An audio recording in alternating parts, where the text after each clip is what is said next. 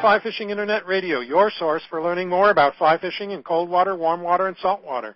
Hello, I'm Roger Maves, your host for tonight's show. On this broadcast, we'll be featuring Landon Mayer, and he'll be answering your most important questions on hunting for giant trout. This show will be 90 minutes in length, and we're broadcasting live over the Internet. If you'd like to ask Landon a question, just go to our homepage at askaboutflyfishing.com and use that Q&A text box to send us your question. We'll receive your question immediately, and we'll try to answer as many of them as possible on the show tonight. And while you're there, make sure you sign up to receive our announcements so you don't miss out on any of our future broadcasts. You'll see a form in the right-hand column. Just fill in your name and email address, and we'll keep you informed. This broadcast is being recorded and will be available for playback on our website about 48 hours after the show ends. So if you have to leave early, you can return to our website at your convenience and listen to the recording at any time. The content of this broadcast is copyrighted and is the property of the Knowledge Group, Inc., doing business as Ask About Fly Fishing. Recordings or transcriptions of this program cannot be distributed or sold in any form. When we return, we'll be talking with Landon Mayer about the hunt for giant trout. Baja Fly Fishing Company is dedicated to fulfilling your vacation dreams. And just so there's no mistake, they derive as much pleasure helping a novice improve as they do fishing with a pro.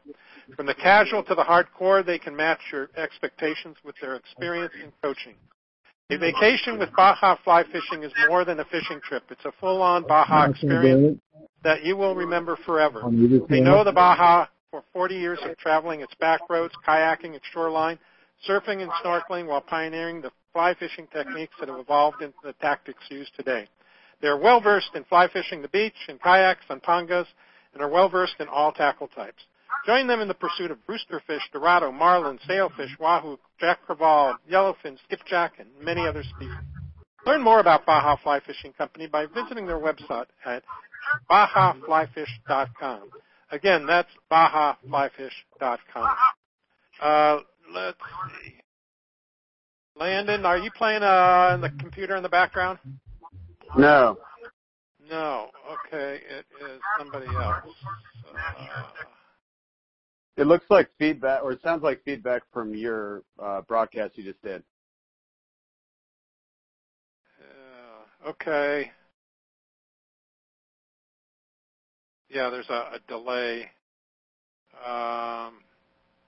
Okay. I think I muted somebody that's on the phone that may have been playing it. Okay, good. Okay. Well, before we introduce Landon, I'd like to let you know about the great prizes we have to give away tonight. For our drawing tonight, we'll be giving away a one-year membership to Fly Fishers International and a one-year subscription to the Fly Fishing and Tying Journal. And so you have two chances to win one of those prizes. Now, if you haven't registered yet for the drawing, you can do so now. Just go to our homepage at askaboutflyfishing.com and look for that link under Landon's section that says, click here to register for our drawing. Click on the link, fill out the form. We'll announce the winners at the end of the show. We'll also be giving away a copy of Landon's latest book, The Hunt for Giant Trout, courtesy of Stackpole Books. So here's how you can win Landon's book. You have to be the first person to answer the question or questions. Sometimes I ask two-part questions at the end of the show, and it'll be something that Landon and I talk about during the show. So listen closely, take notes, and type fast, and you may have an opportunity to win The Hunt for the Giant Trout. Now, of course, if you don't win it, there's always Amazon and Landon's website where you can get the book. So you also see a link in the right-hand column of the show tonight on our website, and you can click through there and also see other of Landon's books as well there. And the runner-up tonight will also be receiving a prize, and that's going to be Landon's new DVD called Mastering the Short Game. So you have two chances to win in that question and answer play that we have tonight. So take notes, listen closely, and I hope you win. Our guest tonight is Landon Mayer. Landon has been guiding professionally in Colorado on the South Platte River since 1997. His success in catching trout is fueled by an addiction to pursue large trout with small flies and lightweight fly fishing equipment. He shares these tips and secrets in his books, Colorado Best Fly Fishing, Sight Fishing for Trout, and How to Catch the Biggest Trout of Your Life, in addition to two DVDs, Landing the Trout of Your Life and Weapons of Mass Production. And also his latest book, The Hunt for Giant Trout, and latest DVD, Mastering the Short Game. Landon's passion for fly fishing has allowed him to make several noteworthy contributions to the sport. Among them are his appearances as the headliner in international sports exposition shows, and Landon also travels to fly fishing related organizations, regions in the Mid-Atlantic, West, Pacific Northwest, Southwest, and Southern states, teaching through guided trips, fly fishing classes, presentation, and demonstrations of his techniques. Landon is also a contributing writer for Fly Fisherman and High Country Angler magazines. His contributions have also been featured in publications such as Field and Stream, American Angler, Southwest Fly Fishing, and Fish and Fly magazines. Landon, welcome back to Ask About Fly Fishing Internet Radio. Thank you, Roger. It's a pleasure to be back, and thanks for having me back on the show. It's always fun to get on and discuss fishing. Yeah, and from what we were just talking about, you just squeaked in under the snowstorm, huh? Wherever I travel, it seems like the Colorado weather follows me, and it followed me back home, it's great to see the powder, though. We'll definitely need it come fishing season as far as spring and going into the summer months, so it's exciting, and again, it's great to be back on with you. Always a pleasure, Roger. Yeah, great. Well, you sound like maybe Jeff Currier has rubbed off on you. They call him Monsoon Courier. So, I think so, everywhere yeah. he goes, there's a storm or a typhoon or exactly. something. No, I think that's for sure true. Jeff and Granny are great friends, and I think that's rubbed off. And following me are weather and cold and moisture too. So I think you hit it right on the nose there. Yeah. Well, good. Well, let's jump in here. You just got your new book published this year, Hunt for Giant Trout. Tell us a bit about what inspired you to write that, put it all together, and also how did you select the locations in there? Yeah, you bet. It's so the Hunt for Giant Trout, 25 top locations in the U.S. to catch a trophy, and really what this book is designed for is to get inside of the mind of predators hunting predators. And when I say predators hunting predators, inside the mind of so many great anglers throughout the U.S. that also contributed to this title. And, the reason for the book for me was that we learned so much from the water and the fish, and giant trout or large trout specifically almost become their own species of trout. They're incredibly selective, they're wise, they're challenging. And I think so many of us realize through time or just years on the water how addictive and how much fun it can be pursuing them. So that's really why we designed the pages. And to start off, to take note, this book would not be possible without the so many of great anglers. 50 contributing authors, anglers, and guides gave their knowledge to put into this text, from Dave Whitlock to Tommy Lynch, Pat Dorsey, Blaine Chocolate. The list goes on. Steve Henderson, Patrick Folkrod, Arlo Townsend. And with everybody coming together as a community, they really did devote a lot of their information to the pages. And that's what led to the 25 locations. Roger, when I started this project with Stackpool Books and Jay Nichols, we were thinking about, 20, 25, 30, 35 locations. And what we realized quickly, instead of selecting the location, we relied on the location that a lot of these anglers who are in the book pursue their fish. So that was easy to set that up, where 25 of these locations are attached to the great contributors to the pages, and that's really what made this all come together. And I'll say first and foremost, that was not an easy task. There's a lot of fisheries that are great waterways, produce giant fish and great opportunities for the anglers, and I wish we could include them all, but I'm very happy where we ended up with the 25. Yeah, it looks like you pretty much stuck to the U.S., right? Didn't yes. venture up into within Canada. The U.S. Yeah. Yep, yeah. Absolutely, yep. Just to make it more consistent for travels, too. Yeah. But you did hit some locations up in Alaska, which we know there's always great fishing up there.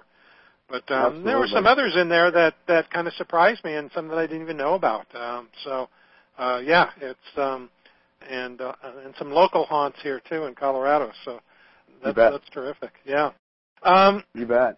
Well, we've got a bunch of kind of random questions here to start out with. So all on catching big trout, and so they might jump around here a bit, but let's knock these off and of course diverge if there's a story to tell or more information to add.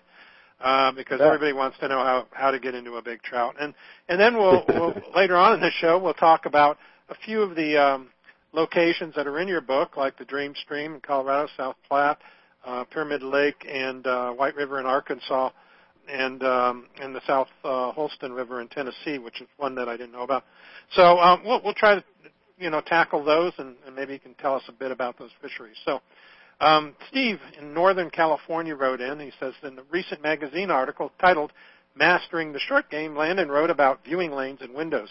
I was hoping he could expand upon recognizing them and how to use them to our advantage. So that kind of talks to your new DVD there. So you want to tell us a little bit about a preview of what they'll learn in that DVD? You bet. No, absolutely. And thank you very much for the questions to all the anglers that are listening and chimed in. And thanks to Ross Purnell and everybody at Fly Fisherman for the chance to do that article. And, when I would describe or reflect on viewing lanes and viewing windows, viewing lanes, the best way for me to describe it is, let's say we have the sun directly above us or behind our back. And if we're not facing the sun, if the sun is facing our back and we look directly in front, standing on the river's edge into the river or the still water, we'll have a window that will cast in front of us that can be 10 to 20 feet long, 15 to 20 feet up or downstream or to left or right. That's a viewing lane for sunny conditions. And if we have a window, the best way to describe a window is, let's say we're standing in a boulder-filled run or boulder-filled river, and we're standing below a pocket where there's a calm water section or a little pool where the surface is calm and slick. And then around that is disturbance, ripples, seams, and runs. If we follow that calm window like a window pane as it drifts in between and around that turbulent water, that's a window. And we can track that window downstream and look below it. And that's two ways to describe viewing lanes. But to expand upon that, another way I like to obtain viewing lanes is during the summer, winter, but most importantly, summer and fall seasons when storms move in. Unlike sunny conditions where the sun's at your back, if you face the dark cloud, the reflection of the dark cloud on the water surface also forms a viewing lane. And a viewing lane, in my opinion, is a section of water that you can see past glare or distraction on the surface and locate and hunt trout below. And a viewing window is that clear window pane that, while it drifts throughout and in between turbulent water, stays calm and allows you to see trout below. So those are some tips and tricks, but really describing those two ways of locating fish beyond the rise form and really concentrating on trout below the surface. Mm-hmm. Yeah. One thing I read in your book that was new to me is you talked about, when we're talking about finding fish, was looking for potato chips. You want to talk to that? Yeah, isn't that fun? Yeah, absolutely. Yeah. So, yeah, no, that was great. And what that reflects on is whenever trout feed, I've really tried to understand trout's behavior and, most importantly, their body language over the years. The last 5 years in doing research for the book and video and just watching trout, to the point where I encourage anglers, too, sometimes just put your rod down, go down to the river or reservoir's edge and just watch these fish move and naturally feed. But like saltwater fish, when trout feed, especially large aggressive fish, for the sake now orange and yellow alligators with big brown trout, they flare their fins. And their fins remain flared so that they can hold position, but they also flare and extend when they hunt and feed. And because the coloration on a brown trout is minimal, where it's just on the belly or below the spots that are down from the lateral line, when their fins flare out to the side, all of that color is exposed. And if you look at a larger trout and you see its fins, it, no joke, will at times look like a textured ruffled potato chip. So the going joke is that you have to decide whether it's regular Lay's or cheddar, but hunting, right? Hunting fins that look like potato chips allows you to identify that circular color within a river bottom, and that contrast against the river bottom does stick out like a sore thumb. So that's one of the tips in finding some of those large browns or large gator browns. Yeah, and that's something you wouldn't normally look for in my mind. You know, you're looking for a body shape or something like that, but that I would think that many times it'd be easier to see Sure. That little it's round. Fun. Yeah. Okay, Ed O'Donnell in Delaware asks, if you could pick one fly for big trout, what would you choose? Ooh, that's a great question, and thank you for the question. I would say, in my personal opinion, I'll put it this way. In the past, I would have quickly said soft tackle pheasant tail, which I still do love and believe in that pattern, with or without a tungsten bead that's hidden behind the partridge collar. Well, what I've learned lately is my favorite fly, if I could pick one fly, it would be my Mare's mini leech.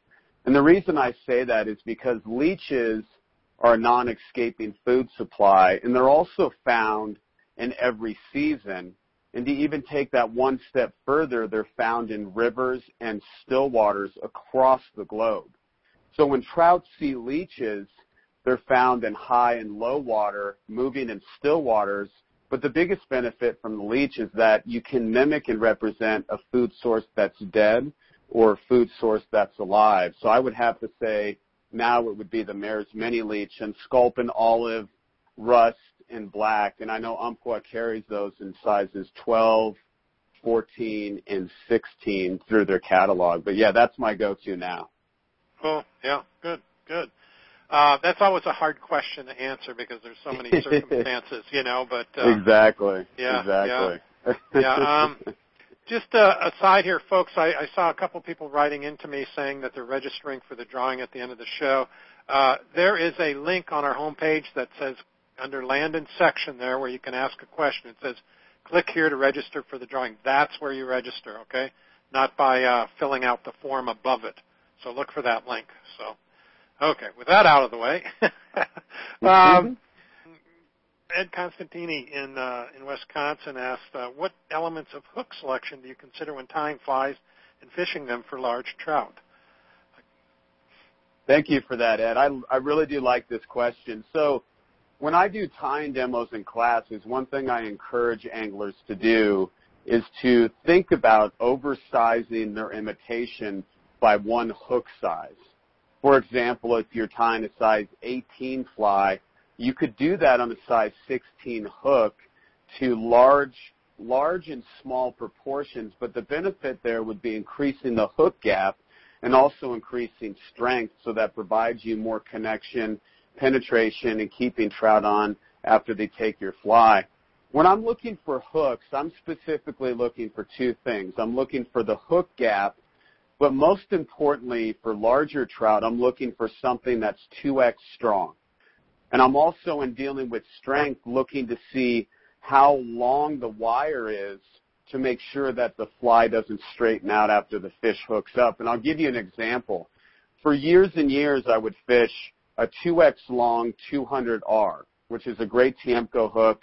Umpqua provides it. It's an awesome display of a longer body for a nymph, but the advantage is that it has a straight eye.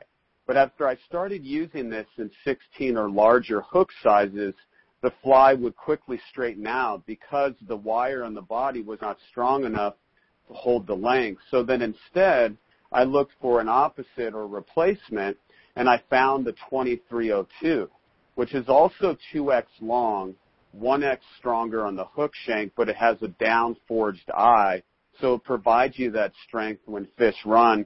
And I can't tell you how many times in hunting large trout or just pursuing quality fish in general, you tie your box full of these amazing selections, you're cranking on the vise, twisting up what you can, you show up to the water, in many situations I'll tie different flies with different hooks, and if a hook fails, it immediately eliminates that side or that line of display of flies for the trip. So those are the two things I looked for, and I have just found over time that even, let's say we're going to the stillwater bite, I've even gone so extreme to where I'll use Gamakatsu hooks like a B10S over a standard nymph or trout hook, because I know if I hook a giant, Pilot Peak strain Lahontan cutthroat at Pyramid Lake, there's a good chance it would straighten out at 2488, but it's not going to do that if I use the B10S from Gamakatsu. So that's just an example, but hooks and strength of hooks I think are very important. Wow, that's I didn't expect that answer. That's very informative. And a lot is behind that. A lot of experience is behind that answer. So, absolutely. Yeah, thanks, Landon. Yeah. You bet. Listen, we're going to take a quick break, and when we come back, we'll dig into more of Landon's secrets on hooking and landing these giant trout. So stay with me, and we'll be right back. WaterMaster is dedicated to providing their customers with the highest quality inflatables on the market, as well as unbeatable customer service and product support. They are best known for their signature products, the WaterMaster Grizzly and Kodiak rafts. These rafts are lightweight, compact, durable, versatile, and safe. The WaterMaster rafts are everything your personal watercraft should be.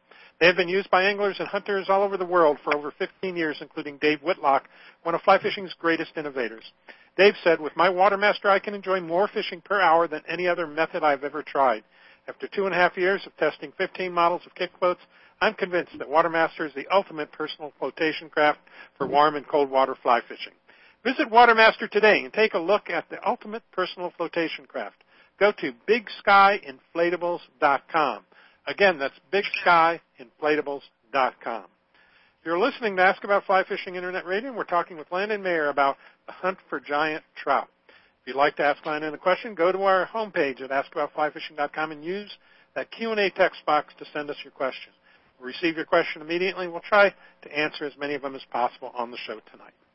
Well, Landon, I always ask my guests what's going on in your fly fishing world, and I don't know if we have enough time tonight for you to go through all that's going on in your fly fishing world, but give it a shot. Tell us what you've been up to. Yeah, so the new book came out, the new video, so the new book, The Hunt for Giant Trout, of course, the video, Mastering the Short Game with Headwater Media Group, and I've just been traveling, visiting so many great locations and fly fishing shows. Ben Ferensky's done a wonderful job with the fly fishing show, and I was just in Denver, New Jersey, and Atlanta, and have been visiting independent clubs and gatherings, and just really thankful everywhere I go and the chance that I have to meet so many new anglers and new people and just really give back in the sport. So that's pretty much what I've been doing lately. I have a great trip coming up at the end of the month where we're going to Lacataya Lodge with Rafael Gonzalez, and we're going to be going to Chile and doing helicopter trips to go fish Navarino Island, which is going to be a lot of fun. So that's coming up on the 20th of February. But outside of that, just really giving back, enjoying all the moments and time with my lovely wife, Michelle, and our 4 beautiful children. So I've just been on the terror moving around. And like I said, weather's been following me, but I'm lucking out and dodging the storms by hours. Well, just so it's been fun. Yeah, don't go south. I've been talking to Terry Gunn, and he and Wendy Gunn just went down to Louisiana to fish for redfish, and I guess it was just really frigid cold down there. That whole cold front moved down in there. Yeah, so, it's cold. Yeah, it's totally cold. Unusual. Totally unusual. I know. Yeah.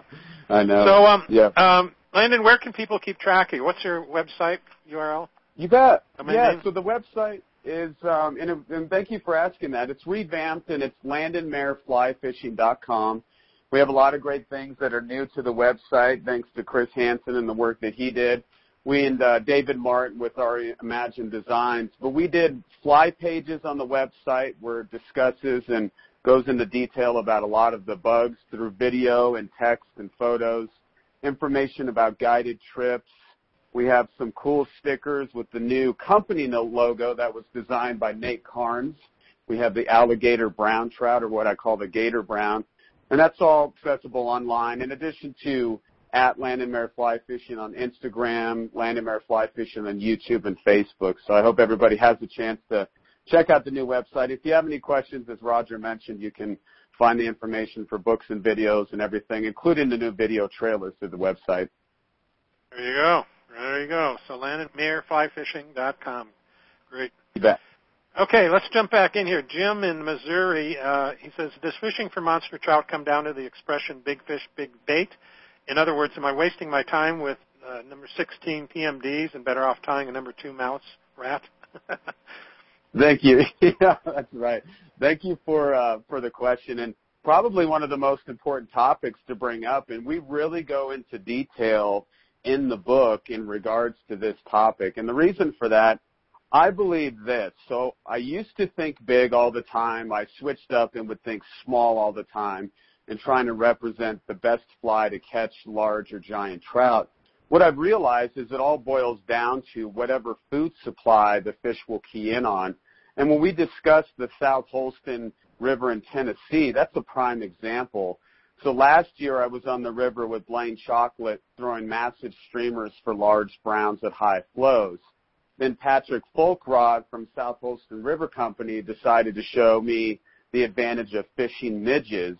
And no joke, within one river system, you could catch a 28 to 32-inch brown on a 5-inch streamer or a number 18 midge.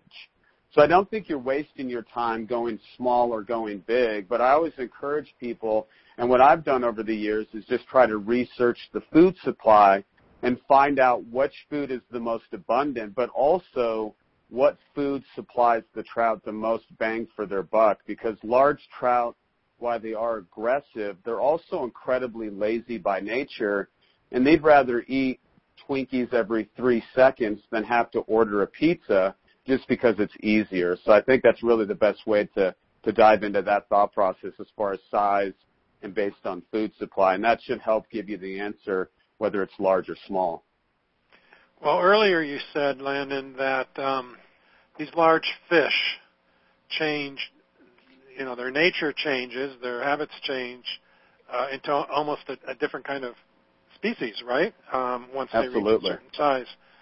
So, absolutely. And I'm assuming that that's affecting their feeding habits greatly, right? You bet. Oh, very much so. So let's say that we have a caddis hatch that's blitzing all over the water surface, and it's in the middle or end of May in June or July, and these fish are crashing caddis all over the place. Yes, larger trout would eat the caddis, but I believe that instead of chasing those caddis, they'd rather eat something subsurface. So if that's diving caddis that they can crush below the surface where they can't escape, or instead of concentrating on the evening caddis hatch, that fish may just rely on the edge of the river, and then at nightfall, instead of hunting 150 caddis, why not consume one rodent or one mouse? And that really is through trial and error that we figure out that fish would rather eat once, rest and digest, versus chasing down egg-laying caddis right before nightfall. So that brings up another question. Do you catch more larger fish subsurface than you do on the surface? You do. And the reason for that is just because trout are wise in general. Selective trout, whether it be 12 or 22 pounds, 12 inches to 22 pounds, trout realize quickly that a lot of their predators are from above, being birds and birds of prey, and also anglers from above moving about the water. But I think that at least, I would say, 65 to 70% of large trout are caught subsurface. However, that being said, the new thing I love doing is encouraging trout to look at something on the surface and then deliver something to them subsurface. And I think a lot of the dry dropper scenarios really do allow that to take place, where you trigger the fish to feed and then try to deliver something to them. But in the new book, there's a great story by Forrest Smith, who used to guide on the White River, and he's displaying a trout with his client, which is a 20-pound male brown trout from the White River. And he describes in 1,000 words, being a picture is worth 1,000 words, in detail how that same fish they're holding 2 weeks before was willing to come up and eat a chubby on the surface and try to consume a hopper imitation. So large trout will consume on the surface. You just need to make sure that it's a large enough food supply, or it's a non-escaping meal to where they know they're going to get the bang for their buck, and that way they can consume the nutrients and protein that they need. Worth the risk, so to speak, right? Yeah, so much. Yeah. So much of it is. Or nightfall, too. The low light hours when trout, one thing also that's in the book is we took images from daytime hours with full color, and we marked these images with trout, being where the trout would hold. Then we took the exact same image and turned it black and white to represent nighttime, and then put the red marks on where trout would hold in the evening. The fish in the evening or low light hours will move out of these deeper runs into shallow water. So that is a great way to deliver top water, is in nighttime hours, or if you're dealing with dusk or sunrise, the low light can supply fish a chance to feed in shallow environments, and it's easier for them to consume something on the surface. So timing the hatch or timing that food supply for topwater and subsurface also plays a big part, and we really do go in depth and detail in the book about those. Well, that I had a question later on about, are you more successful in the morning or the evenings? Right. Sounds like you are, but I see a lot of daylight shots of you with big fish in your arms, so Sure. It doesn't preclude Sure. getting them in the middle of the day, right? No, I think it's just a matter of figuring out when the food supply is there. And the most important thing, which I teach in classes and on the water, I believe that trout need three things. I think they need cover, oxygen, and food supply. That's my opinion. But when a trout is supplied cover, it feels safe, whether it be midday, early, late, evening. Once a trout feels safe, then the oxygen comes into play. Where they're holed, they need to remain safe and healthy. Then comes the food supply. But cover is one of the most important things. And even though it is daytime hours, that's when a lot of fish retreat from the open vastness of water and are forced to structure zones or areas where they can hide. And that lets us know as anglers where they could be within the water. So timing the elements and timing the time of day plays a big part in locating the trout as well. Dino in Michigan asks, would there be a different approach for a rare big fish in a normal stream as opposed to targeting a similar sized fish in a trophy water? Flies, retrieves, or target locations? That's a great question. Yeah. That's a great question, because that is true. You have the waterways that are famous and notorious for supplying numbers and size of big fish, but then you have that one holdover fish, whether it's in a river that's stocked smaller trout or it's a river where this fish hasn't been touched and starts eating the smaller trout. And that leads me to the answer. Yes, I think there is a completely different approach, because in many situations with large trout, the resource and environment the fish is living in supplies the fish a chance to grow. And to simply be put, it's the fact that they receive cover and the food supply they receive is so dense, and the population of large trout can hold within such a big body of water or condensed in a smaller space. But let's say we have a fishery where there's wild, natural reproducing trout, and we know that there's numbers of bigger fish there, so there's a shot every single day. And then let's say, for the sake of another river system, it's a stocked river that doesn't have natural reproduction or isn't known to supply larger trout. The fish in the system that has large trout in numbers, I would focus on the natural food supply, bugs, insects, crayfish, baitfish. For the fishery where it's not supplied larger trout, I wouldn't focus as much on the insects or the natural food supply. I would literally look at the fish that are stocked into that fishery or something else that the larger trout could feed on, whether it's crayfish, juvenile trout, or let's say the river's stocked with 6 to 10 inch rainbows, then that larger fish is going to have to rely on that, because larger trout or giant trout have to constantly eat to maintain their size. Yeah, there was, you'll know this because I've forgotten the name, but the lake just above the Frying Pan River, the Frying Pan drains. Rudai? Yeah, Rudai Reservoir. Yep.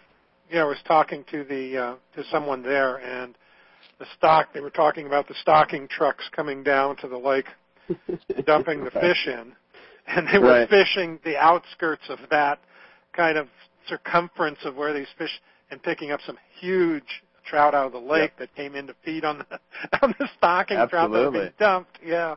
Sure. So yeah, there's a case of what you're talking about in a lake situation. Very much so. So yeah, and that's a great question, because I believe that every river system will hold that one unicorn or magical giant fish. It's just a matter of if you have a chance to deliver to the fish, or if you figure out what that predator specifically is looking for. So that's a great question, and I hope that other anglers have the chance to see those unique fish in very pressured or unthought of fisheries to hold giants. Yeah. It reminds me of a time, too, we were fishing up in Idaho and putting our boat in just below a dam, Right. a small dam. And while we're putting the boat in, some guys are using a spin gear and dredging the bottom below.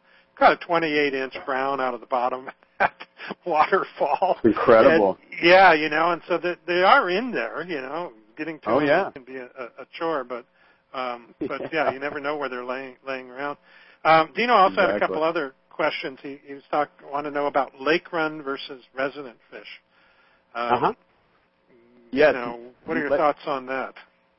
Absolutely. So resident fish, I think, are more prone to hide in different locations. So resident trout are better at hiding or disguising themselves in the fishery. Migratory fish from a lake into that river system are not as wary and not as informed on where to hide. So I think they're a little bit more exposed.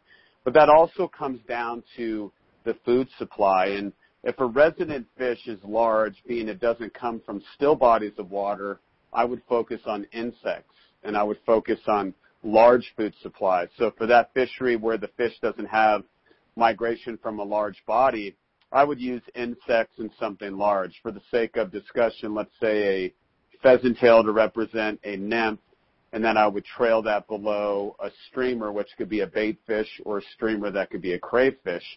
Migratory fish, and let's say for the sake of discussion, it's fishes coming out of a still body of water, a reservoir or lake, I would then think about using a river insect, which could be a mayfly nymph, or let's say a midge larva or a caddis, but then I would also think about what the fish is used to seeing in the still body, and instead of going small for the midge, I would use something like a chironomid. That way, the chironomid is something larger they're used to seeing, so I'm matching the river and the still water. So I think it comes down to whatever the food supply is based on where the trout lives. If it's 50-50, match the reservoir and the river. If it's 100% river, match the food supply solely in the river and try to think about what supplies the most protein. And then you mix that in, and I know this is all very close to home for you when we talk about the dream stream. So, the pre-spawn and post-spawn tactics. Right. Talk about that, because we're going to talk about the dream stream, but I know that plays a role there. But it also relates to lake run versus resident fish, right? So. Oh, absolutely, absolutely. And I'm really glad you brought that up, because it brings up a very big topic where I think a lot of the fish that are in river systems or migrating up and around river systems from big bodies of water, I used to think pre-spawn was one of your best opportunities at a giant trout, which you can catch them at their largest state. But I've become a believer, especially after researching for the last 3 years on the book, that post-spawn is without question one of your best times or shots to find these larger trout that are actively feeding. And for the sake of discussion, let's say the brown trout.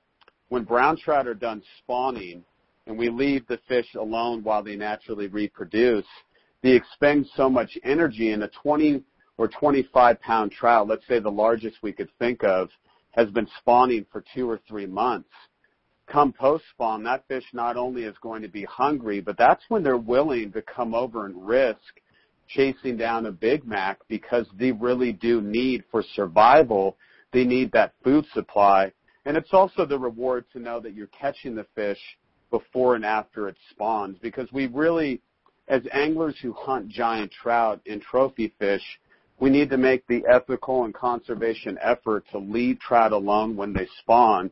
And we're trying to do that and focus on it with CPW and state parks in Colorado, where we have educational signs or we close sections of rivers down where the trout spawn to let them naturally reproduce. But the reward there in knowing that these fish will feed and post-spawn more aggressively, that's a match made in heaven, because then we can protect the trout and then have the chance to focus on them when they really are increasing their meal and diet. Well, you just said spawning could take up, did you say several weeks? Oh, 2 to 3 months for the whole 2 to cycle. 3 months? Oh, yeah. Wow. It's incredible. Like when I traveled over to the White River with so many great anglers, Chad Johnson, Bill Thorne, Davey Wooten, Steve Dowley, Dave Whitlock, all these wonderful individuals that are in the book, I learned quickly not only that post-spawn was effective, but some of these fish over there would start spawning at the end of November, and it would last all the way into the first part of February. So that's when February and March hits. That's why they have chances and are catching so many of the giant fish on big streamers. It's because those fish are post-spawn. They're all expended their energy, nutrients, and diets, losing pounds. And then it doesn't take long. The other cool thing, it does not take a trout long to recover. So all the scratch marks, scrapings, or battle wounds from when they spawn, we think, in the past we used to think, if it's post-spawn, the fish could be beat up. It's incredible within a month's time frame, not only how these fish heal up, but also how much weight they put back on. So pre and post spawn are great, and pre also works as well. Don't get me wrong, early before the spawn can produce great results, but it's just the aggression of post spawn that really captured my attention. I want you to talk about the ethics of fishing pre-post during spawn. How does one know whether the fish, with that kind of 3-month time span, it's kind of like, well, can I even fish during those 3 months? Because and that's a great question. Absolutely. And Arlo Townsend from the Truckee River and Pyramid Lake was kind enough to give a lot of his attention and information. He covered the whole Truckee River. That's his chapter. He helped out in Pyramid Lake. But one of the things he also contributed was a great example through, I believe, 800 to 1,000 words on how to avoid or how to protect spawning fish. So that was something he did that was great to the book. But what I like to do during the spawn, for example, let's say we're fishing during the spawn, instead of concentrating on the species of fish that's spawning, you have great opportunities for opposite species. So if the browns are spawning, a lot of the rainbows, cutthroats, and cutbow can be spawn or concentrating on the eggs or the flesh during that time. And the same can be said if you're dealing with the spring. A lot of the browns can be doing that. Then it comes down to, in my opinion, avoiding spawning ground. So instead of fishing riffled runs or shallow water, a lot of these trout prefer to spawn in sand or 2 to 3 inch cobblestone. So I'm a believer in going deep, avoiding shallow riffles. And then once you see or locate a spawning bed where it's gravel that's been moved out because of the fanning motion of tails and the migrating and moving motion of these trout, you'll see a bed where the cobblestone's lifted up below a depression, and the water usually around the spawning bed is clear. So if we can avoid those grounds, fish the deep runs below, and then concentrate on other species, I think we stand a better chance of avoiding the spawn and waiting for those fish to be more effective. Good. That's very helpful. Let's take another quick break, Landon, and we'll be right back and plenty more to talk about, so hang tight, everyone. Looking for that shot at a permit? Whipray Key Fishing Lodge in Belize is where you want to be. When you stay at Whipray Key Fishing Lodge, you're on a private island and are only minutes away from some of the finest permit fishing in Belize. Whipray Key is just a 30-minute boat ride from Placencia. Once you're there, you'll be fishing Permit Alley, one of Belize's best fisheries, and you won't be taking long boat rides to get started. You'll fish with world-class guides like Daniel Cabral, whose family has fished the area for over 30 years. Want to switch it up and fish for tarpon and bonefish and make it a grand slam? They can make it happen at Whipray Key Fishing Lodge. Book your next adventure now. Visit WhiprayKeyFishingLodge.com. That's Whipray, C-A-Y-E, FishingLodge.com. You're listening to Ask About Fly Fishing Internet Radio, and we're talking with Landon Mayer about the hunt for giant trout. If you'd like to ask Landon a question, just go to our homepage at AskAboutFlyFishing.com and use that Q&A text box to send us your question. We'll receive your question immediately, and we'll try to answer as many of them as possible on the show tonight. Let me just check in with those questions, Landon, and see what we've got. Phil in Kentucky asks, are there different methods you'd prefer when fishing lakes versus streams for giant trout? Do you throw big streamers for these big trout? Great question. So I do mix it up for still waters compared to rivers. In rivers, I think that the trout rely on food supplies or the meals to be delivered closer to their face or their viewing lane. So it's almost like they want delivery or fast food. Still waters, I find that trout are more willing to chase and move because in still waters, trout are in constant motion their whole life when they feed. So for rivers, an example, when I do streamers or I do larger bugs, I try to maximize the retrieve within a short space. So where instead of doing long, slow strips with a streamer or heavy mends with a nymph, I'm going to use micro mends and small retrieves to keep that fly moving within a 10-foot radius. On still waters, it can be opposite, where I will maximize movement and I will maximize the length of the retrieve because I know that fish is searching and there's a good chance it's willing to come over and take. And for rivers, I'm more of a fan to do the dry dropper scenario and set up something higher in the water column. And for still waters, I'm a bigger fan of dealing with deeper nymph rigs.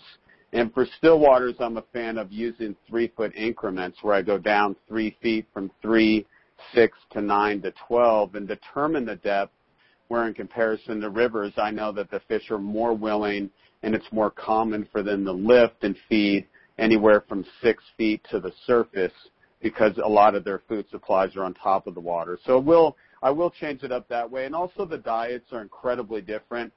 The mayflies that trout prefer in still waters can often be calabatus. The mayflies in river systems can be blueing olives, pale morning duns, and trigos. So you really do want to understand the food supply. And then lastly, rivers tend to have smaller insects. Still waters go on the larger side for insects and the chance to feed. So let me throw a situation out. You say I'm fishing still water. It's dusk. I'm catching a lot of trout on like a caddis dropper. Sure.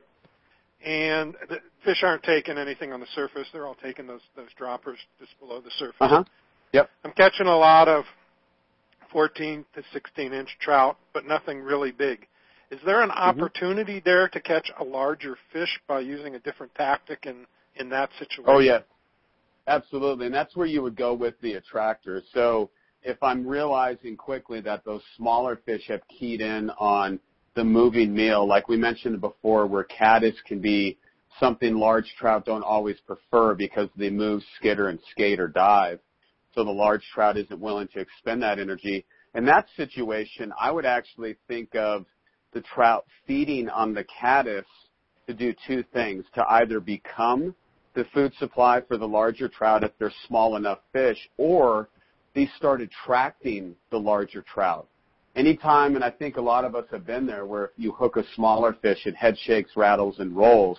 When that happens, I think it's like sending out the Morse code to where the larger fish will come over and investigate because they either think it's food or they think they're missing out on the meal. So in that situation, I would think about fishing the parameter around the actively feeding smaller fish with a larger streamer or something that would cause a lot of disturbance or commotion on the surface. You could do a large streamer to match the trout, like a Game Changer, Blaine Chocolate's Finesse Changer, or you could do something on top of the water like a larger damselfly imitation or a larger caddis or even a hopper and see if you can trigger a response. Okay, good idea. Thanks. You bet. I'm going to combine these two questions. Phil had another question on the Internet. He says, are you typically able to land these big trout quickly and release them in good shape? And then we had another question from Mike in Missouri. He says, asked what the best position of a fly rod when fighting a giant trout and how to land a giant trout. So maybe you could combine those two in landing and handling and getting the fish in good shape. Absolutely. And I do believe that you can get a large trout, a 20-plus pound trout, or let's say a high teens pound trout in within minutes. So the largest fish that you hook in your lifetime, I'm a believer that we can land these fish in 10 minutes or less. That, I believe, starts with the hook set, but also the head shake. So the first and last 30 seconds of a fight are the most important thing to concentrate on. And I went over this in heavy detail in the Sight Fishing for Trout book with Stackpool Books. When you first hook a fish, the initial response and reaction in the first 30 seconds is very intense. So we need to absorb that power and not think about handling the fish, but simply holding on. The last 30 seconds is the same thing. So in the book, and we talk about 10 tips in the hunt for giant trout and fighting fish, once you hook the fish, we need to understand that the first and most important thing is to get the trout to head shake. When fish run, all they have to do is thump their tail and they can shoot 10, 20 feet. But when a large trout head shakes, it's so aggressive, their head almost touches their tail. So 7 head shakes could literally take 25% of the fight away from a large trout.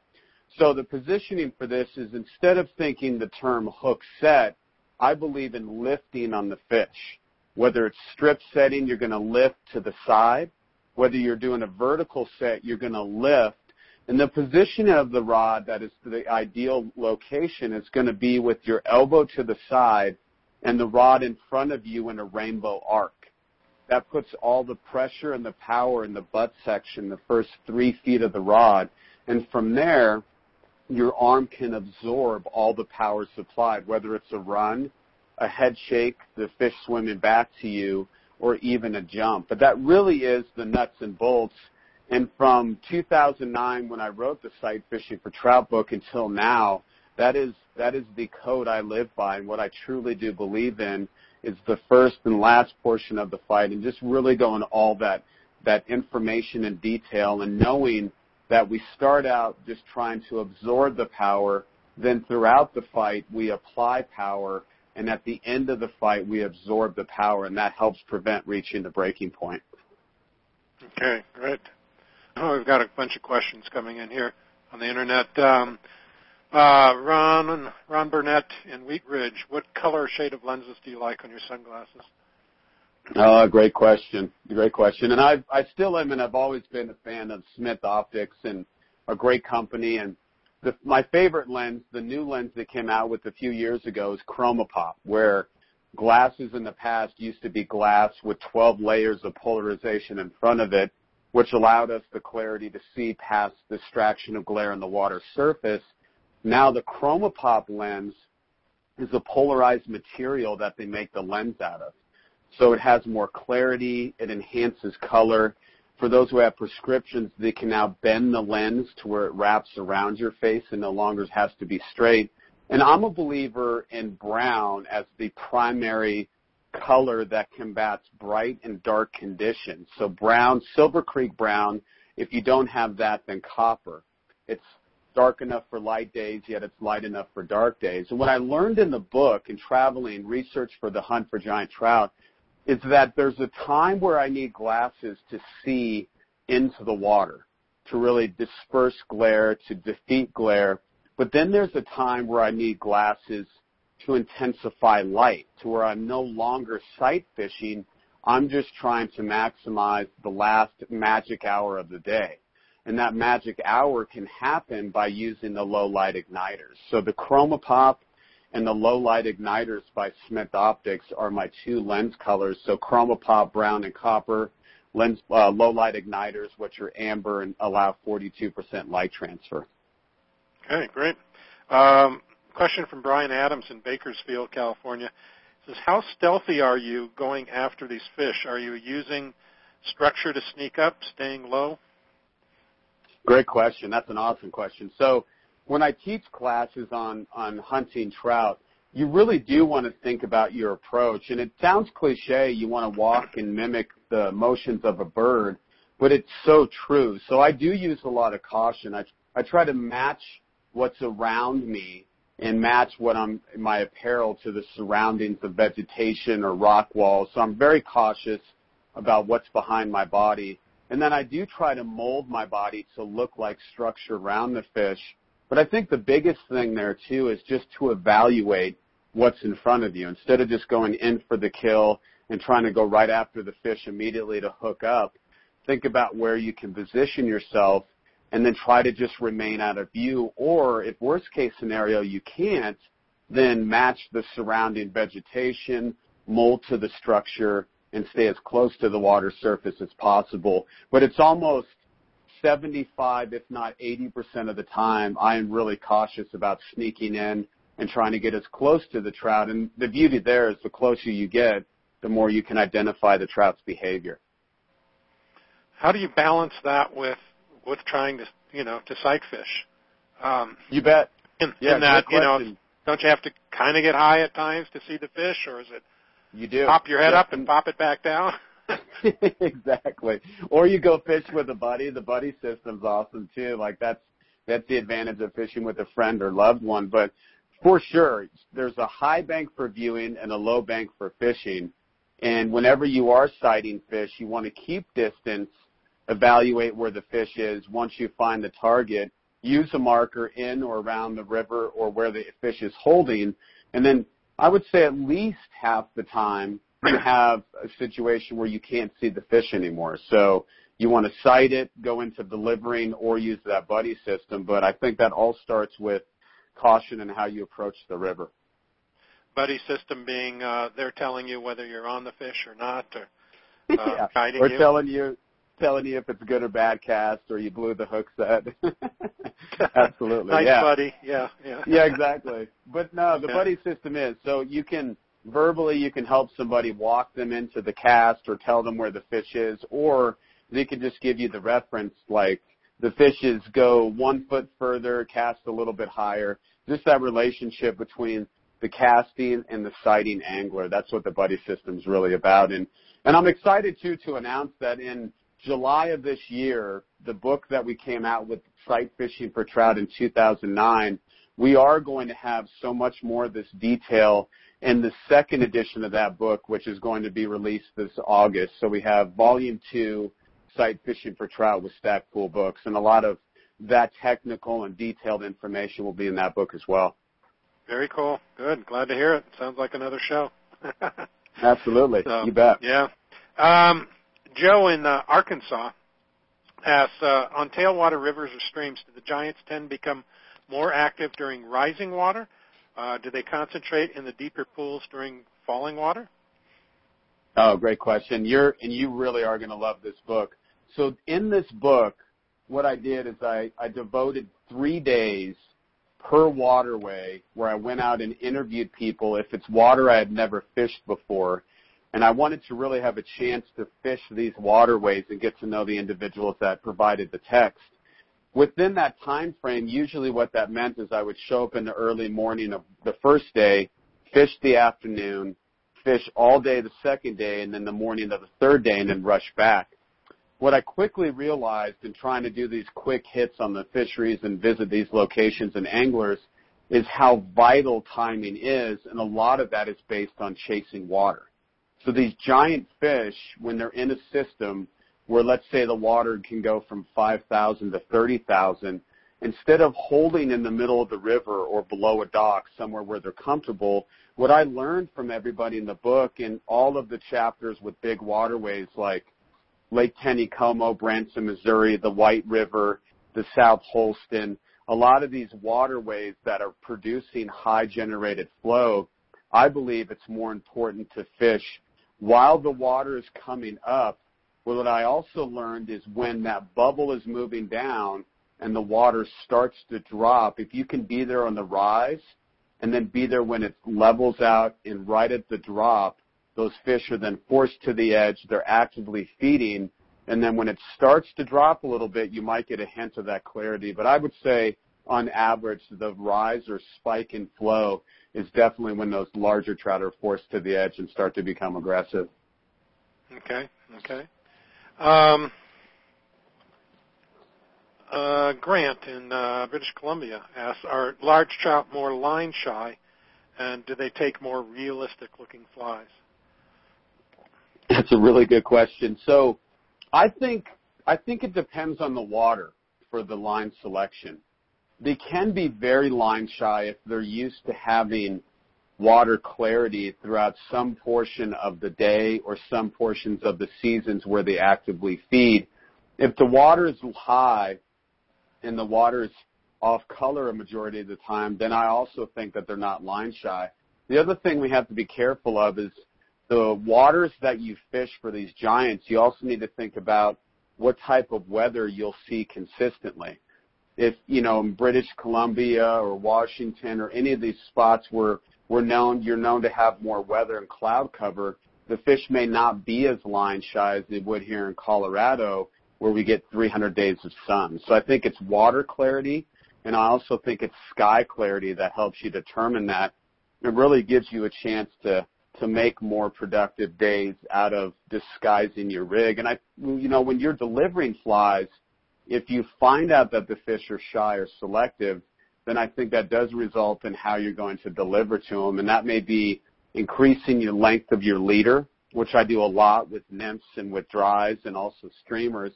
And then another line I've become a fan of with scientific anglers is the Sonar series with the Titan Clear Tip. It has a taper like a weight forward floating line, so it's a gem to cast, and the first 15 feet of the line is clear. So if I attach that to a fluorocarbon leader, if there are fish that are line shy, I can then produce great presentations with streamers and nymphs, and I don't have to worry about spooking the fish. Good tip. Okay, we have Jim in Cincinnati. He says, does going after giant trout mean mastering one specialized technique, i.e. streamers, or can you be an average fisherman with a few average skills? Great question. So it can be specialized, but I believe that in the years of guiding, I've learned that the most effective anglers is not based on a specific skill. I think it's based on being well-traveled. So instead of just thinking of one way to deliver to the fish, if you are well-traveled, meaning you can produce with dries, nymphs, and streamers, or if you're simply comfortable fishing those three disciplines, then it encourages you to change disciplines quicker than somebody who's conditioned to one. So if I'm used to fishing nymphs all day, and I see a fish that's looking towards the surface, but I'm reluctant to change to a dry fly, I could miss the opportunity at that fish. But if I'm used to fishing all three disciplines and build confidence, then I'll go in and have the chance to change or switch up. So I personally believe the more you switch and the more unique or different ways you deliver, the better chance you have of finding out if that fish wants a dead drifting nymph, chase a streamer, or is willing to lift to eat a dry fly. What are the three most important things you need to understand or learn to catch a giant trout? Three most important things. Well, number one, 25% of landing a giant trout is luck. Great, Landon. Yeah. First and foremost, if you say a prayer, that's a great start, because when you hook these, beasts, and it's so true, we want everything to go right. So definitely just, have a positive attitude about going after the fish. And when you do go after them, the first thing, I believe, it's timing. You need the time when the fish are active, not necessarily in the system, and that relates to spawning trout. But let's say a fish is spawning, it's in the river. That fish isn't active. When we concentrate on post-spawn, that's when the activity starts. So I believe it's timing, whether it be the year, the month, or the day. Following timing, I think, is understanding the food. So the next approach is to really research what food is in that system, why did the fish get so large, and how can I imitate that food. And then third is just really, as we just mentioned before, just being creative, just really thinking outside of the box or a different way of delivering. If everybody's throwing nymphs, why not throw dries? I think those are the three ways, in addition to saying the prayer, that are going to give you a better chance of going after them. always bring some luck with you, huh? Don't leave that at you home. Got to. Absolutely. Yeah. Absolutely. Let's talk about some of the, and I'll mix, we did get more questions in here, and I'll mix them in as we go here. But let's talk about some of these fisheries in the time we have left. What's Sure. the most challenging fishery that you included in your book, from your perspective, the most challenging? That's an awesome question. You bet. So I think the most challenging fishery out of all that are in the book, one of them was Lower Tulare Creek. That was a tough fishery. It's in Alaska, and I think, I've guided in Alaska on the Naknek in early 2000s, 2002, and I realized quickly in Alaska, it's common for people to say there's so many fish, it's basically catching, not fishing. And there are times in many places where that can be true. It's just a lot of fun, and it's just beautiful. It's God's country. But then you show up to these narrow waterways like Tulare Creek or some of the other river systems, the Naknek or the Kvichak, the Kenai, and there's those times, especially on Lower Tulare, where the water's clear and it's flowing into Lake Iliamna. And I've never seen a situation where fish were so selective but also so wary to where if you even were kneeling and leaned over, even covered with brush and shrubs in front of you, the moment that your head broke the plane of the river's edge, these giant fish would spook out. So that place was incredibly challenging, not to mention it was a smaller waterway, so we couldn't come up and walk on the edge, be perpendicular. We had to be extreme angles up or downstream. And really what was neat about it, it forced us to think about how can we make a delivery or how can we make a productive presentation when we're so uncomfortable and these are angles or positions we've never dealt with before. So it forced us to really think outside of the box. And long story short, Bill Betts with Iliamna River Lodge, who was kind enough to contribute for that section of the book, and also Brian Kraft from Sportsman's Lodge on the Naknek and the Kvichak. It was Nancy Morris Lyon as well on the Naknek. What's unique about Nancy is when I guided in 2002, she was swinging for giant rainbows on the Nak 10 years prior. So she has so much knowledge in the pages. But on these fisheries, instead of going with something that would be a dead drift like eggs or flesh, it was all about swinging and streamers. So there's a lot of great insight in the book on that. Yeah, I mean, that I wouldn't have expected you to pick a fishery in Alaska because I know. Yeah. I know. It was amazing. We were there 3 days, and I'll never forget running at 4 a.m. by headlamp. And Bill Betts is an enormous individual. He's 6'6", 240. He looks like a giant football player. Wonderful person, but every run or every stride for him was 2 for me. And I'll never forget running by headlamp in the darkness, spooking grizzly bears into the alders and thinking, not only is this river challenging, but I hope we survive to get another day.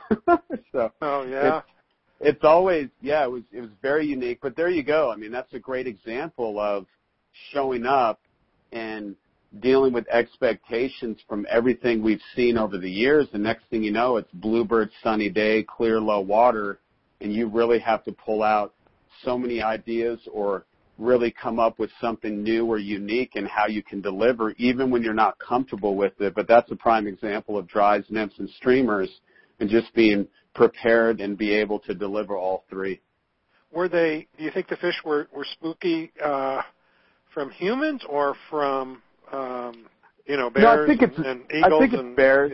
Yeah, bears and eagles. But I think the other thing that we ran into is that in Alaska, similar to Washington and other locations, other states, is that you're used to having cloud cover. There's typically weather or systems moving through the landscape. And when we showed up and you get clear water matched with bluebird, sunny, clear skies, there's twice the amount of predators, and that's exactly it. The fish were immediately nervous. So we ended up doing some streamer fishing along the banks and dealing with some unique ways of delivering eggs and flesh to where it's a long, some of these drifts were 40, 50 feet, and we were trying to get these flies to move against the bank, and it was really, Bill came up with some great ideas, and we just executed on them, and again, that's all in the pages. There's some great examples in the text about that, but it was a lot of fun for sure. Yeah. So let's talk about home water of yours, the South Platte River, and the Dream Stream. You included that in your book. I don't know how you could leave it out, so that didn't surprise me. Sure. Tell people that have never fished this, what makes this fishery unique? What kind of species of trout are you targeting in this section of South Platte? Yeah, thanks for the question, and it holds a dear place in my heart. I love the South Platte River. To start off, I think the South Platte's unique because so many fisheries are supplied a river that moves through landscape or terrain, and it may vary a little bit, but most of we're used to the flow or conditions or the landscape. The cool thing about the South Platte is being broken up into 5 tailwaters. Each stretch flows different. Each stretch looks different. So it's like having 5 rivers in one. And what makes the Dream Stream unique is that it's 3.5 linear, 5.5 winding miles of river between 2 still bodies of water. The river's narrow, and the fish migrate up out of the deep waters of 11 Mile Reservoir. And I think it's unique also because there's naturally reproducing wild brown trout. And while I love giant trout and the opportunity to go after them, I respect even more than catching these fish the fact that they can live and survive since the early 1970s and grow to proportions where they can reach or exceed 30 inches. So that's kind of an introduction to the fishery. It's really cool, too, the fact that you can see trout that are big enough to where you look at them and think it almost doesn't belong in that stretch or section of water. And that's why the Dream Stream is unique, is because you're dealing with migratory fish that come out of 100 feet of water in 11 Mile Reservoir into a smaller river system. And with that note in mind, and the amount of pressure that's coming in with anglers on that river or other rivers in the U.S., we've also lately really started concentrating for the Dream Stream on trying to promote shutting down locations for the spawn. And if that's not possible, my clients last year were kind enough to donate signs that they had made, which are educational signs that state spawning trout are in this area for future generations' safety. Please don't fish in this zone. So that's one of the things that we're working towards with right now. Jacob at the state parks at 11 Miles on board, and Mark Lamb with Colorado Parks and Wildlife are trying to help in that fight to really protect the resource. But that's what makes the Dream Stream unique. And I love it because you could have a fish that's eating eggs in the spring or fall, or a fish that's eating insects during the summer. Simply put, when Charlie Myers and John Barr looked at each other back in the early 80s and said, was I dreaming? Did that really just happen? Hence the name, the Dream Stream. I mean, you never know when you run into a giant about every other bend. So it's an amazing fishery, and I just love teaching on it and calling it home. Yeah. Any particular techniques that you use that really produce in that section? Not so much. I mean, that's a question I receive a lot, and it's not so much the technique. I think it's more of what we've discussed in today's program, and it's just matching the food supply. But one of the biggest things is using stealth, just trying to think like a trout ninja where you remain out of view, or you can make a presentation from a low position, try to disguise your rig, or match the food supply. Don't just think about the insects. There's crayfish on the Dream Stream, there's bugs on the Dream Stream, but it really is just understanding the diet and staying out of view, because it's one of the largest plateau basins in North America, where the Dream Stream resides in South Park, and Colorado gets 300-plus days of sun a year, so these fish are, highly exposed and can be very wary at any given time. Yeah. We got a question from Kenny from South Park. Now, is this Kenny from the South Park cartoon, or is this Kenny from St. Louis, Missouri? Good question. I think he knows you. Anyway, he says, looking forward to fishing with you in March. My question is, have you gone to fishing Euro-style nymphing in the past year, or are you still nymphing with clear indicators? It seems your home waters, the Dream Stream, would be very conducive to Euro-style nymphing. If you haven't, are there any drawbacks that you see to this style of fly fishing? Yeah, great question. No, I think that style, and I know you have Devin Olson coming up on your show, and there's you'll learn some great techniques from Devin and from George Daniel and Lance Egan. I have adapted the tension drifting and Euro style or Czech style of nymph fishing. For me, and I was having this conversation the other day with Ed Engel, where when I started guiding on the South Platte, Ed Engel was one of the senior guides, and he gave a lot of information and mentorship, in addition to John Barr and so many other great people. But we've done a lot of tension drifting over the years where it's vertical tension leading the anchor fly below and trying to feed that through seams and deep runs. So the answer, Kenny, is yes, we have adapted that. I have looked into it and started using more of those rigs as they become more popular and advanced over the last 5 years. And one of the things I've learned, too, is it's knowing when to use or where to use that. And a few years back, I went to Pennsylvania and fished the Spring Creeks, and most importantly, went up with George Daniel and fished Fishing Creek in Pennsylvania.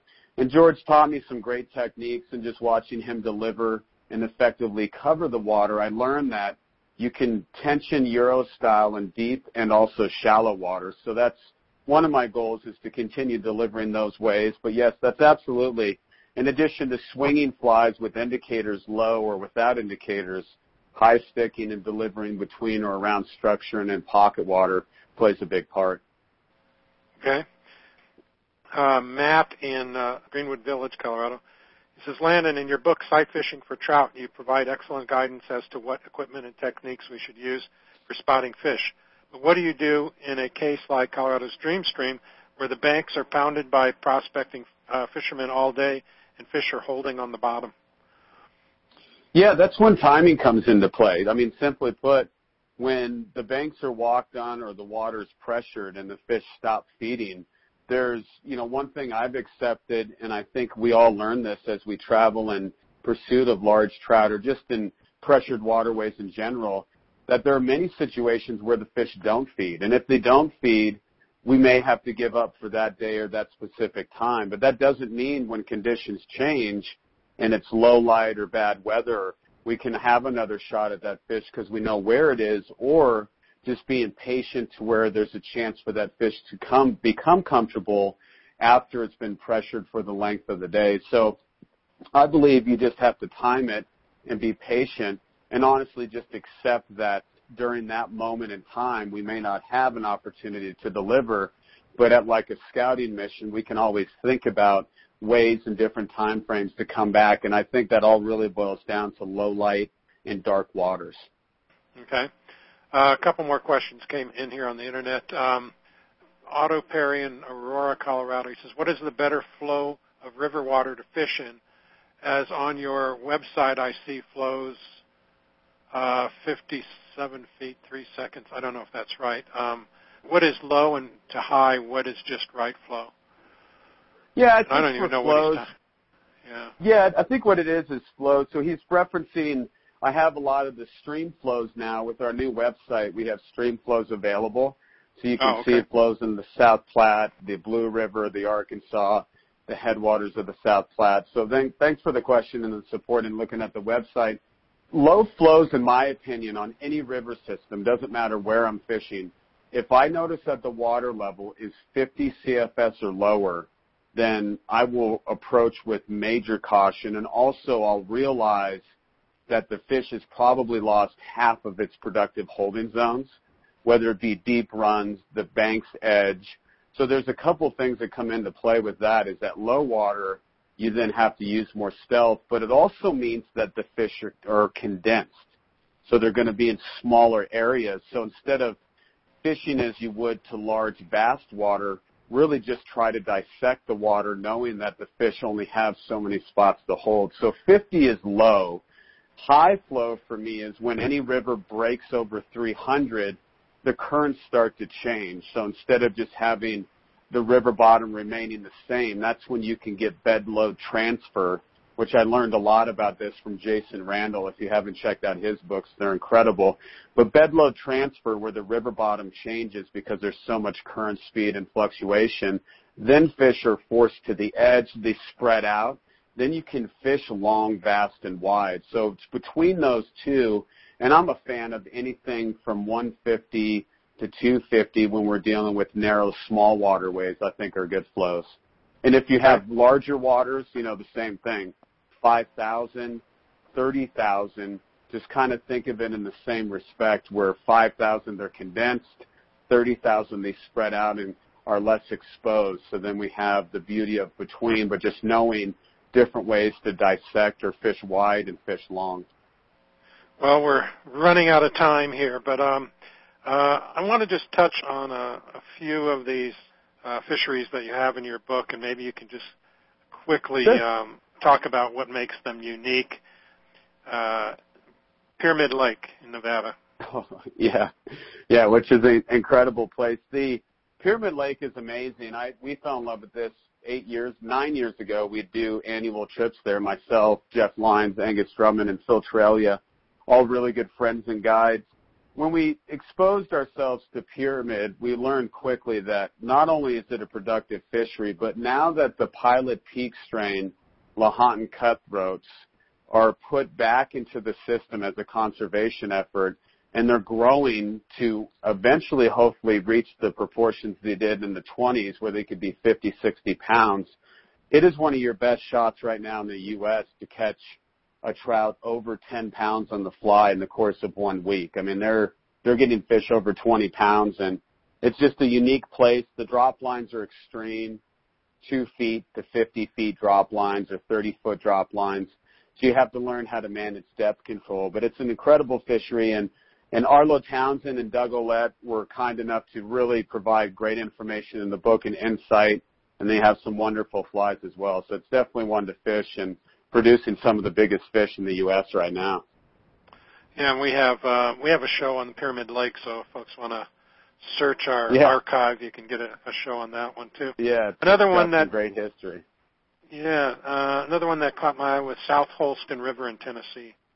Yeah. Well, a couple things there. I was first exposed to probably some of the best barbecue I've ever had in my life. So that's not only is it good fishing, but the eats there are incredible. Thanks to Blaine Chocolate and Patrick Folkrod and everybody up there, Jimmy. Everybody was kind enough to really take the time out during that week. But the South Holston's incredible. So I'll put it this way. When Jay Nichols, who's a close friend of mine and an amazing editor and now videographer, he came back one time after fishing it with Blaine, and he looked at me and said, man, he goes, Landon, if I were to name one river in the U.S. that had more fish that I thought could potentially be brown or be 20 pounds, he was referring to brown trout, he said it was the South Holston. And then once I dove into the minds of these two great individuals and other anglers about that fishery, it was incredible when Blaine or Patrick talked about it, because the fish would literally be willing to feed at high flows anything that looked like bait, and then at low flows would have the frame of mind to concentrate on eating small midges. And to know that you could get a fish 30 inches, whether it be, pounding hard against the bank. If you don't enjoy streamers, then you could literally nymph fish productive water. And the fact that the fish can understand their diets and also hide so well. I mean, the flows in this river at high flow is only up to 2,000 or 3,000 CFS. It's not incredibly high compared to like the white, but it's extreme and drastic where it could go from, a couple hundred CFS and blast up. And next thing you know, you've got these brown trout that are holding on the edge of the river, which is basically somebody's extended lawn. It was quite the experience. So it's one to experiment with and get to know Blaine and Patrick and everybody else and enjoy some good eats along the way. Yeah. And lastly, but not lastly as far as your book is concerned, but White River in Arkansas. Oh, yeah.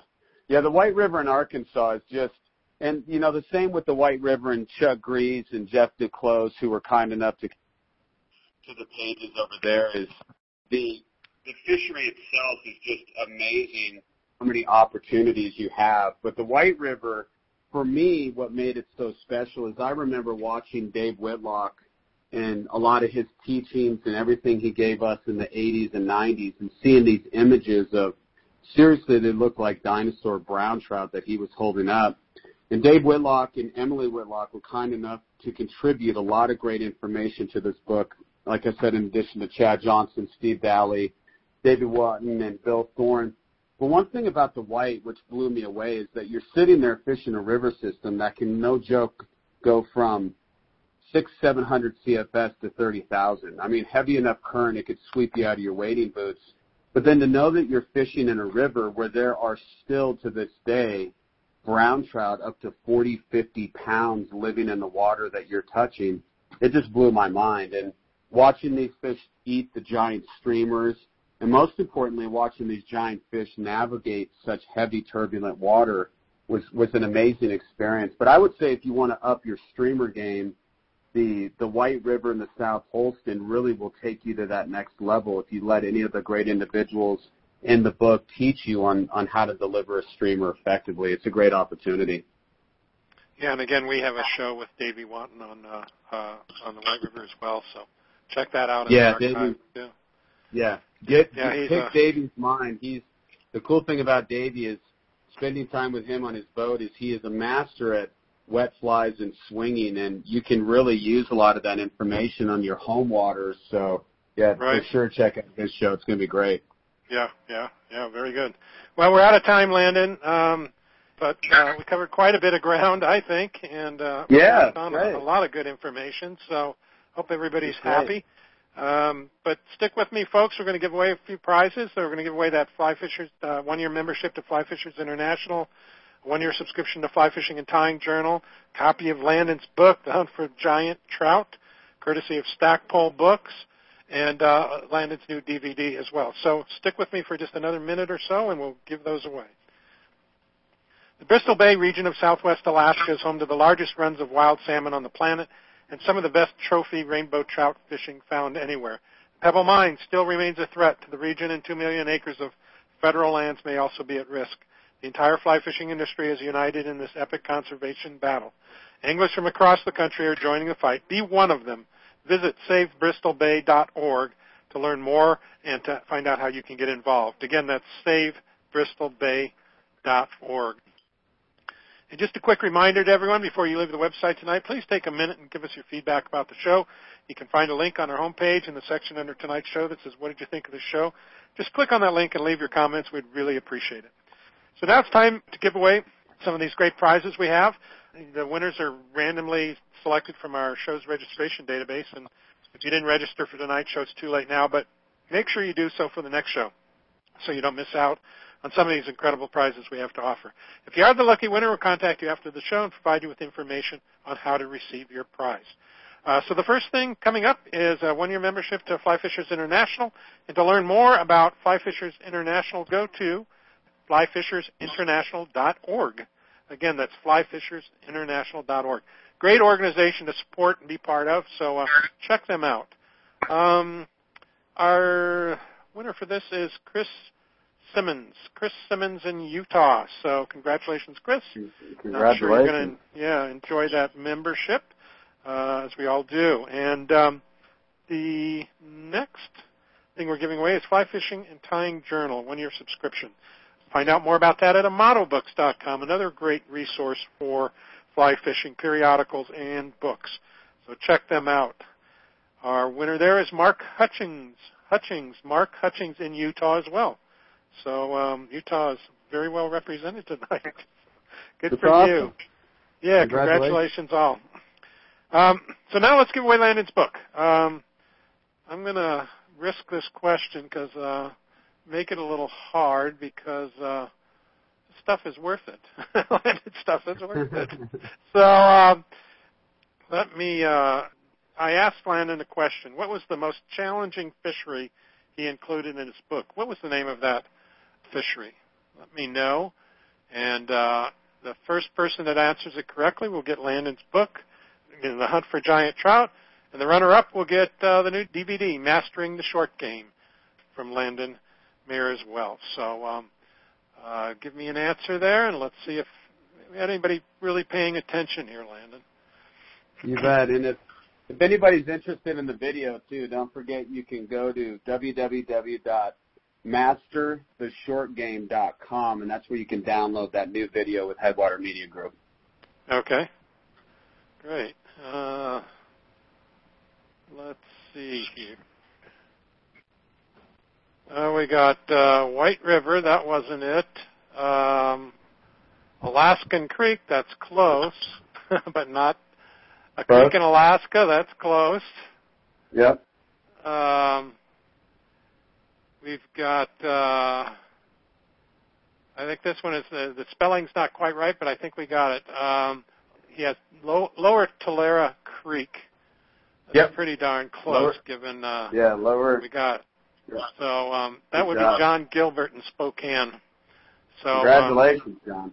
Yeah, John, congratulations on winning that book. So, John, what you'll have to do, and the next person that wins too, is send me your shipping information in that same text box.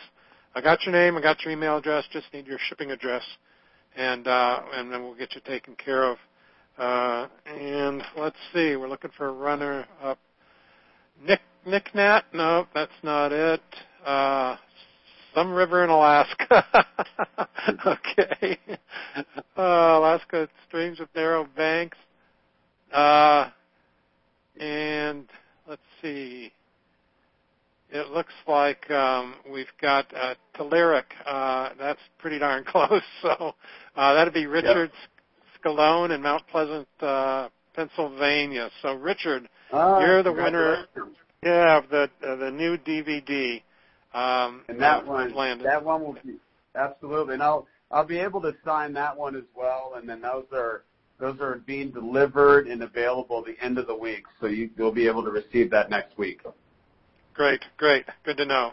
So guys, thanks for paying attention and playing. And Richard and John, congrats on winning those prizes. So again, Richard, please send your information to in that same text box. Again, I need your shipping information, and we'll get you taken care of. So congratulations all. Okay, hey, Landon, appreciate it again for taking your time out and squeezing me in. My God, I didn't know you were that close on timing, but no, glad we made it happen. So you're a busy man. My pleasure, man. Yeah, thank you very much. We'll have to do it again this late summer when your new book comes out again. So looking forward to it. The second edition of Sight Fishing for Trout. I'd be happy to do it, and it's always a pleasure, and I really do appreciate the opportunity as well, Roger. You do a great show. Oh, great. Well, thanks for being here. Hopefully all of you have found the archive on our website. If you haven't, just look for the link on our top line of our menu on the home page or any page, and you'll find all of our shows, over 285 shows now. You can search by any keyword phrase, trout, tarpon, Madison River, sight fishing, trophy trout, whatever, and you'll find a lot of good educational shows there. So go ahead and explore, and I think you'll be pleasantly surprised at what you find. Our next broadcast will be on February 20th, 7 p.m. Mountain, 9 p.m. Eastern, and on that show I'll interview Devin Olson. And our topic for the show will be competitive fly fishing. So Devin has competed in many, many fly fishing events around the world, and he's written a book on tactical fly fishing that where he's used a lot of these techniques in competitive fly fishing. So learn what he's used there in your everyday fishing, and I'm sure you'll gain a lot from that. So join us for that show. We'd also like to thank Fly Fishers International, Amato Books, Stackpole Books, Whipray Key Fishing Lodge, Baja Fly Fishing, and Watermaster for sponsoring our show tonight. And don't forget to visit our website, askaboutflyfishing.com, and make sure you're signed up to receive our announcements so you don't miss out on any of our future broadcasts. Thanks for listening to Ask About Fly Fishing Internet Radio. We hope you enjoyed the show. That's it. Good night, everyone, and good fishing. Well.